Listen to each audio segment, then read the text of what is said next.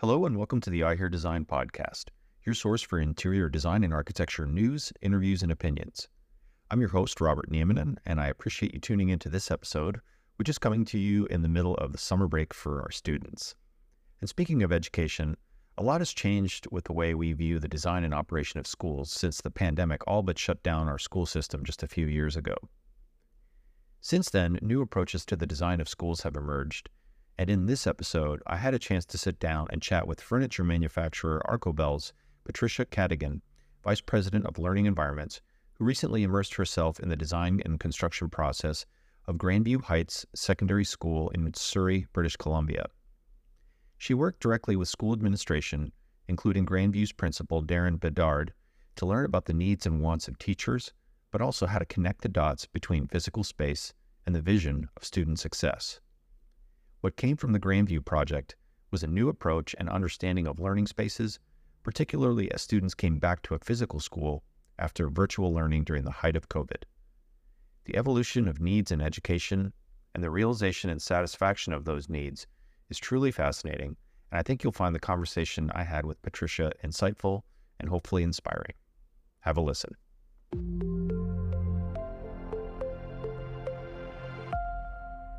Well, hi, Patricia. Welcome to the I Hear Design podcast. It's good to see you. Thanks for being here. Thank you, Robert. I'm really excited about having this opportunity to chat a little bit today. Sure. Well, where are you dialing in from today? Hopefully the summer heat isn't too bad where you are right now. It's a little crazy.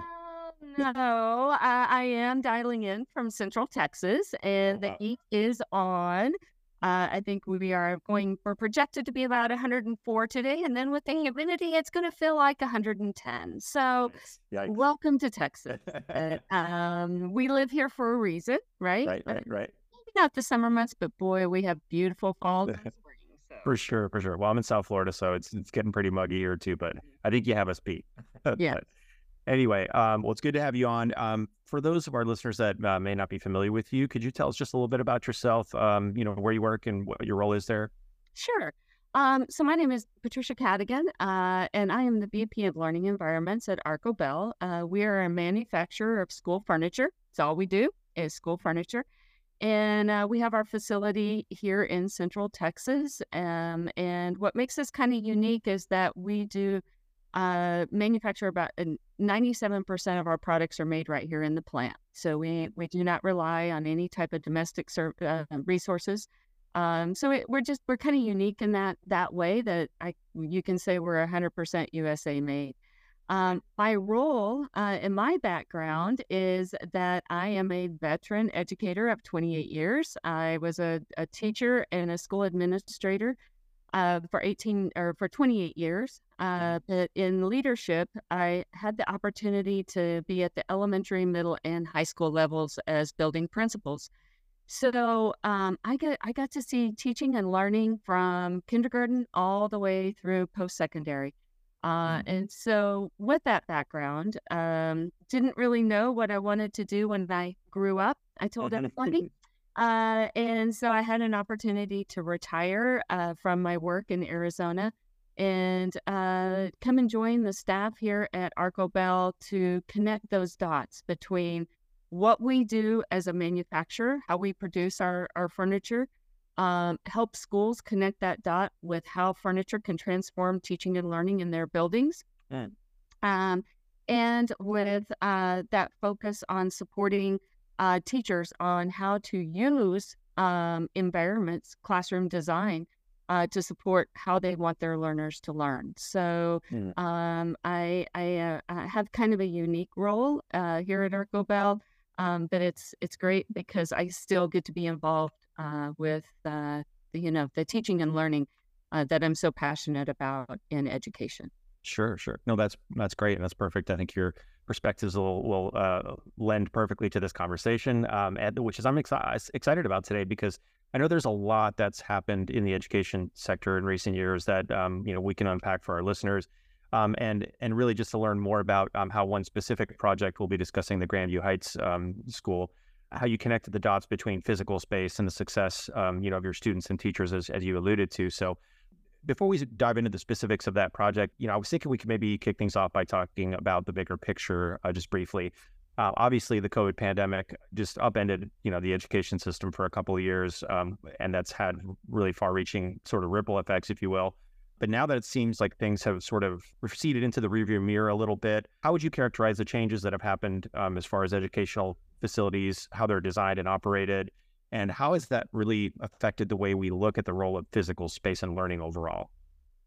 Yeah, the pandemic was something that I think a lot of people can consider, you know, good or bad, right? And I've really tried to focus on the things that are coming out of this experience that we can translate and move forward with and continue to see that is good. And the three things that really kind of stick with me is, of course, the safety aspects, right? We're really looking at improving air quality in schools. We're reevaluating where do we teach kids? Can we not only inside a building, but outside of the building, giving students that experience of outdoor and fresh air and, being out in nature kind of thing. Also natural light, how we have our classrooms set up, and I think it really brought to light with teachers too that always closing the blinds are not always the best idea for students. And how can we give that opportunity for this wellness to occur in our classrooms? So there's that. Also, I felt that came out of COVID is really, and a lot of it that I work with schools was, when we were having to do the social distancing, right? And really working with schools of how to have agile furniture so they could move this furniture around. Now, as we're kind of coming back to I don't want to, I guess I don't really call it the new normal. I call it, these new experiences is how can we continue to take that furniture and use it to benefit the classrooms? How do we keep our classrooms agile? How do we keep our classrooms flexible? And what I really like to think about is, what are we doing today? I have a kind of a presentation I talk about plan for today, but prepare for tomorrow. In COVID or not COVID, there's other things that are influencing our classrooms so dramatically that's creating change. One of those, of course, we know is technology, right? And so what we do today is not what I always told my teachers. It's not what we're going to be doing tomorrow, and it's definitely not what we're doing in 5 years. So how do we create these agile spaces so that we can continue to change and meet the needs of our learners in our classrooms? And I think the last thing that really came out of COVID that really I feel we've needed to embrace for a very long time and bring to the forefront of our classrooms and our learning environments is this aspect of wellness and health of our students. And really focusing on how do we create these secure places for all students, really thinking about, making spaces inclusive for all, and also just how do students feel, understanding student voice, asking our students, how do you feel when you come into this space? Right. So those are the three that I think really brought to light that we all need to pay attention to. There was so much more, right? Yeah. But as the dust has settled, those are kind of the three caveats that I'm seeing really stick to the schools as we're moving forward when we talk about design and we talk about how do we want our learning environments to function. Yeah. And it's interesting because it's as we were going through it, I think it was pretty difficult to see that there might be any silver linings coming out of the pandemic. But it's like you said, to your point, like there were these things that really needed to happen that I feel like the pandemic accelerated as far as putting them to the forefront, the health and wellness, the daylighting, the indoor air quality, things that really should have been done. So in a way, it's good that it's happening. I mean, it's unfortunate that the pandemic was sort of the catalyst for that. But yeah, those are really good points. Mm-hmm. Yeah. Well, speaking specifically about the Grandview Heights Secondary School project, can you talk about that a little bit, like what the goals were and how the design sort of translated those into the physical space, and what that all looks like? Yeah, I had this great opportunity, and sometimes, Robert, you never know when things kind of fall into your lap and you're like, But I've had the opportunity to follow and work very closely with an innovative leader in a school that was built, the design and everything started in 2017. And the school actually didn't start to be built until 2021, and then the pandemic. And so they didn't really actually open their doors until 2022. So there's this journey that the school went on, and the innovative leader that they brought in to really focus to bring the school to where it is today is a principal. His name is Darren Bedard, and Darren and I have worked together for the last 2 years on how could he bring the vision of this school to light. So the school was designed, like I said, they started this process in 2017, and it was going to be very different. In the Surrey School District, which is in British Columbia, they hadn't built a new school. I think it was in like 20 years, and this was going to be the first school that was going to be built as a high school. And so they really wanted something that was state of the art, something that was considered a 21st century learning facility. They wanted it to be very modern, and the focus was going to be on collaboration, building a community of learners. They were going to need to pull students from a variety of feeder patterns, and so how are they going to bring these students together? They wanted it to be very innovative and personalized for the students. So that was the focus as they started to build this 21st century school. And one of the things that Darren talked about that was his focus as they started put it together was the need to retain relevance well into the future. So again, like what I was talking about, that planning for today, but preparing for tomorrow, how that building was going to function. So that was kind of the goal in planning the design. And then as it started to unfold, they really had some innovative ideas that was going to translate into those buildings. So as I said, one of their biggest focuses was they wanted to create this sense of community, right? Not only for their students, but also for their parents, also for their teachers.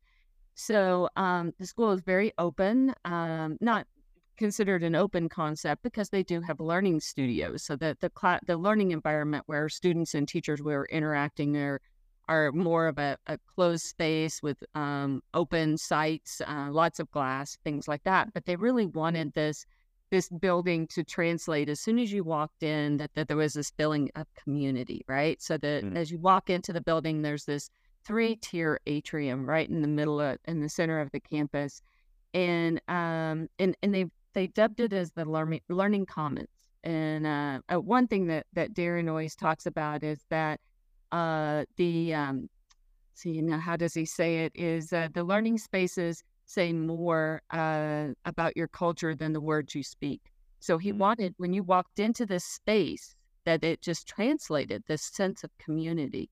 So the atrium, the bottom part, was where the community could gather. His staff would welcome parents. They do welcome parents into that space. It's got a lot of comfortable seating in there. A very open environment where families can wait. Parents can come in and wait for their child in this space, and it's very comfortable and relaxing. Then you move to the second tier, and it's what we would traditionally consider a library or a resource center. But that focus was really about allowing students to gather, communicate, find resources, materials, very open kind of space. And then the third tier was considered the what they called the Grizzly Lounge, because they're the Grizzlies, right? Mm-hmm. They're in Canada.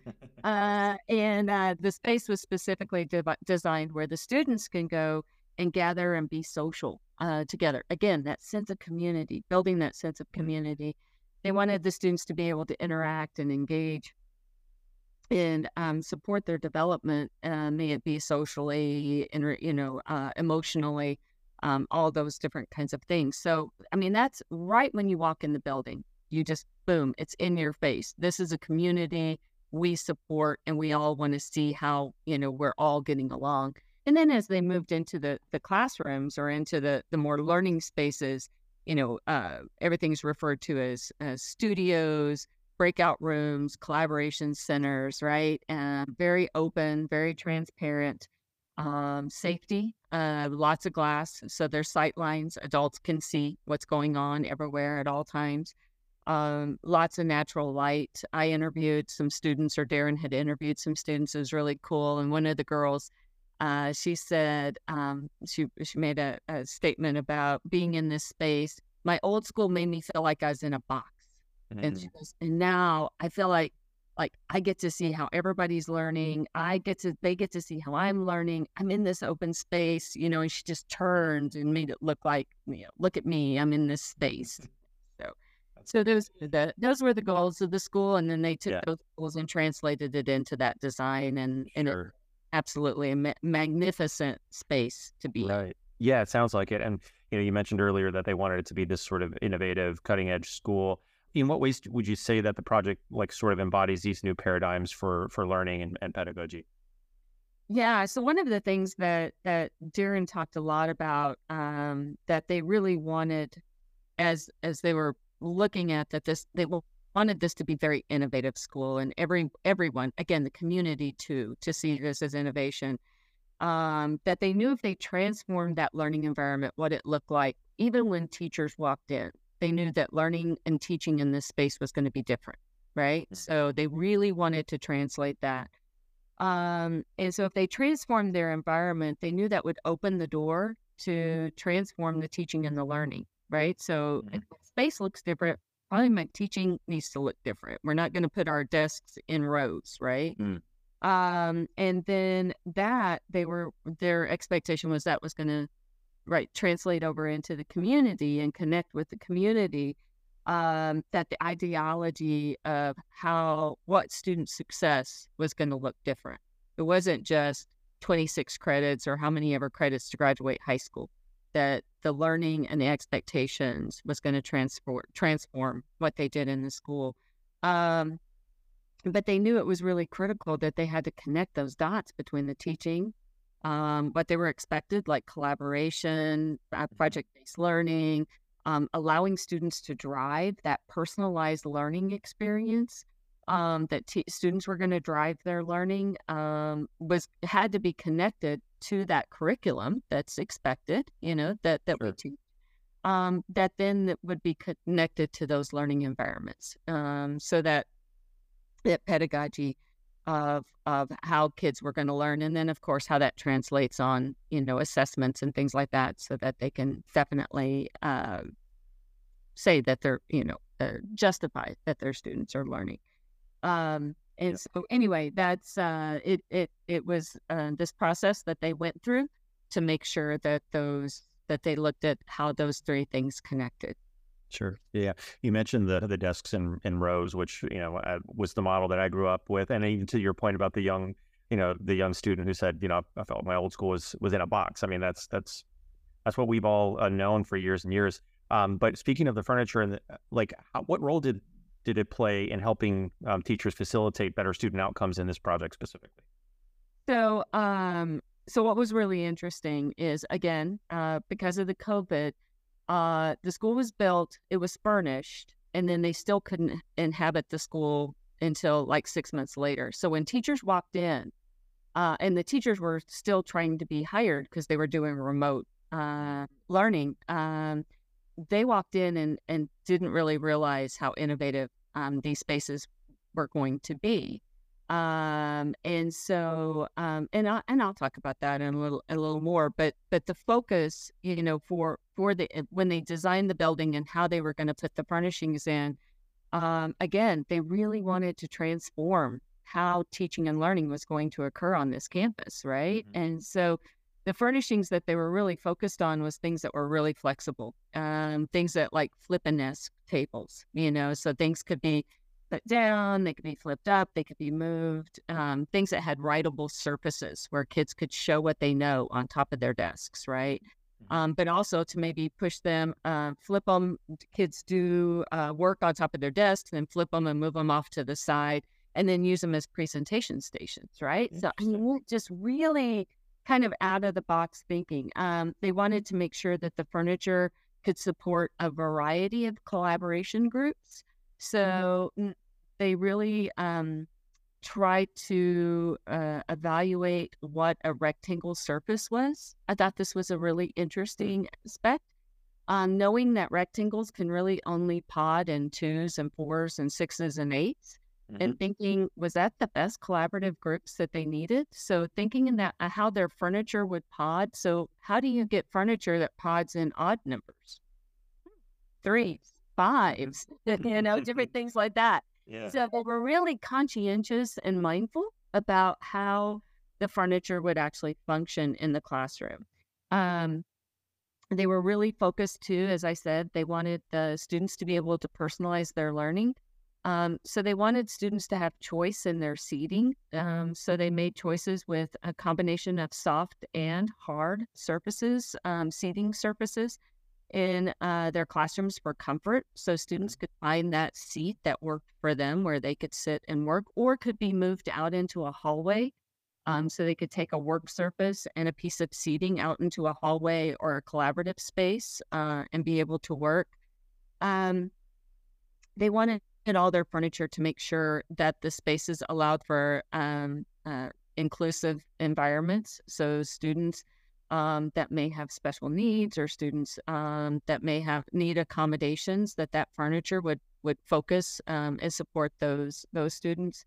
And then also another thing that I really liked is they focused on having a variety of heights in the classrooms. So students could be seated, students could be standing, and everything was mobile. Everything was on casters, so things could be moved about their space. So, and could be stored, easily moved and stored out of the way if they needed to clear a space to allow students to work on the floor and things like that. So, and the last thing, I guess, too, that they were very mindful of is the furniture that they put in the classrooms not only functioned in these ways and supported teachers, but was also soothing to the students.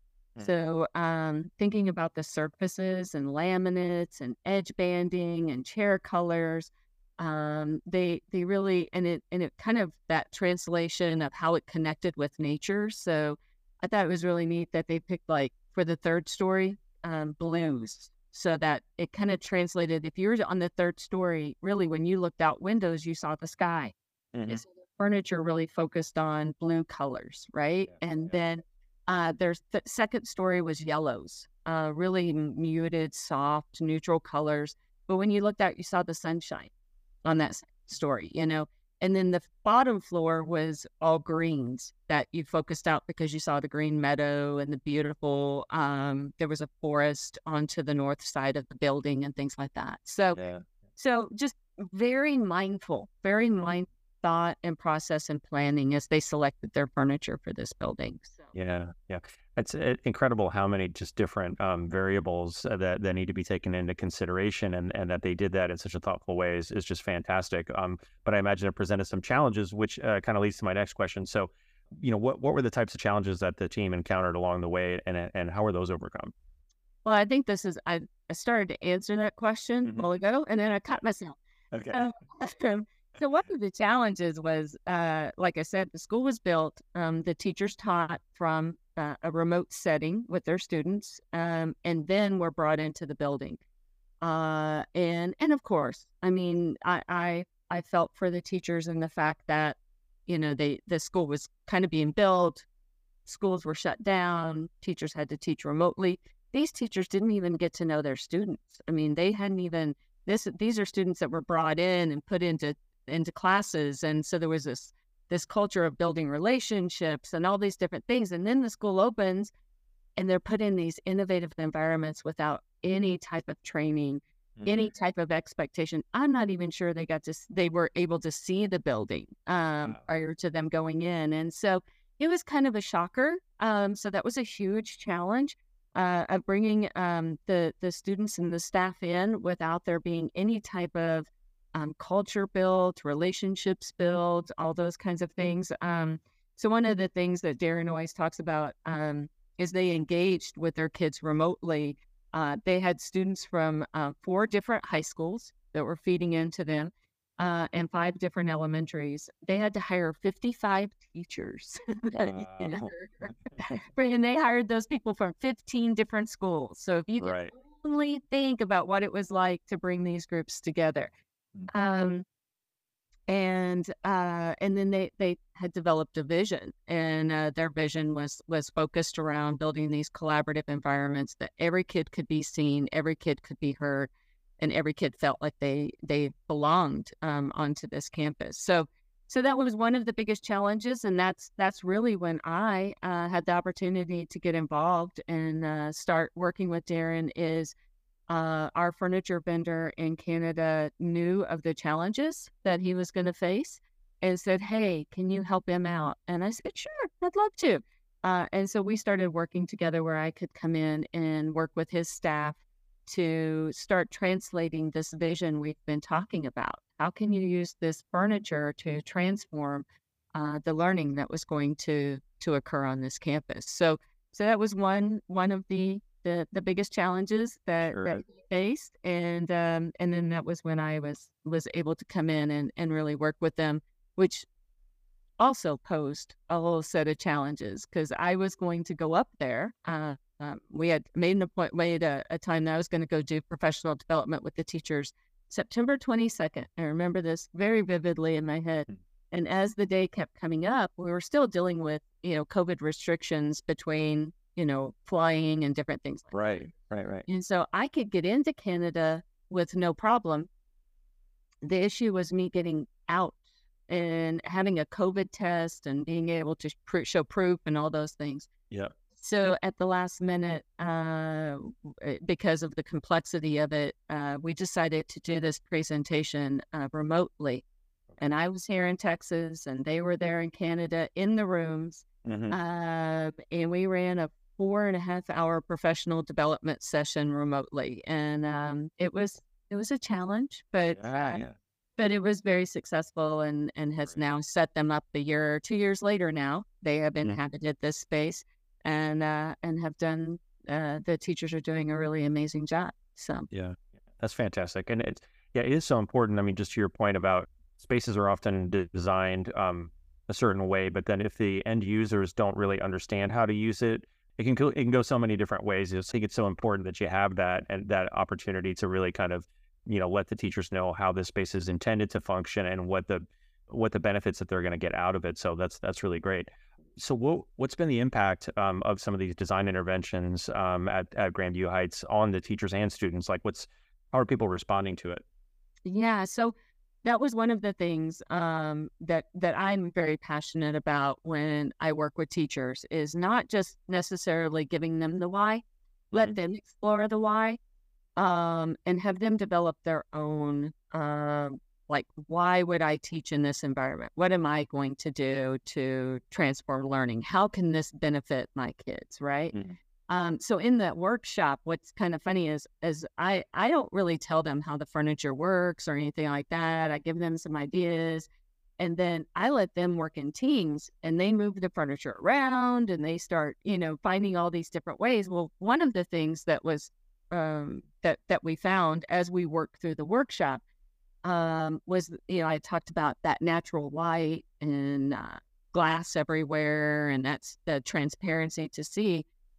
And so it kind of came out as part of that is, I guess we have to take the paper off our windows. I said, well, I don't know. What do you think? So when you ask what has been sustainable, right? And so I just saw Darren. He and I presented this project that we did together last spring at the A4LE conference in Vancouver. And I said, so what's sticking? What's sticking? And he said, well, there's no paper on the windows. I said, okay, all right. Good start. Yeah, that's a great start. That the teachers have really embraced this thought of transparency, not only to let people see what's going on in their classroom, but that level of safety, right? That now as adults we can, and that was another thing that came out that they were really struggling with is we need systems. We need how kids can go into these collaborative rooms. We need all the, that's when I was working with them, that they needed all these rules and how kids, and that has now just kind of faded in because it's just part of our culture that we trust kids. and we can see them because we've taken the paper off the walls. And so we can see our kids go into those collaboration spaces. We can trust them to do what they're supposed to be doing in that space, right? It's all about how they're really starting to live their vision and their mission for this school. And now it was about 6 months after I did the presentation, teachers started going to Darren and saying, we need more furniture that's like this.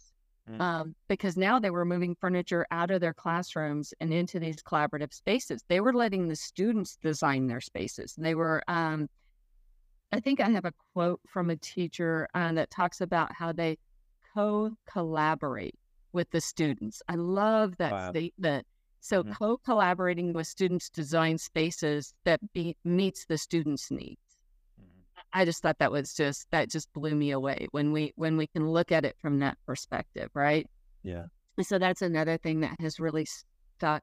One thing that I really, again, I give Darren a lot of credit for is, that sustainability system to train teachers and how he hires teachers now to come in.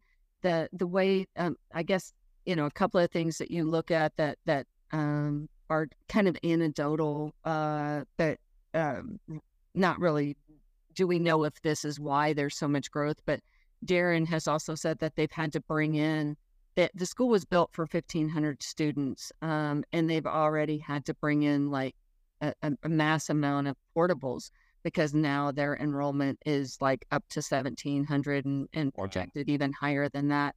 Now, is that because of the school and parents want their kids to go there? Is it growth within the community? I'm not sure, but it does translate that this school means something to the community, right? And it does it's having an impact.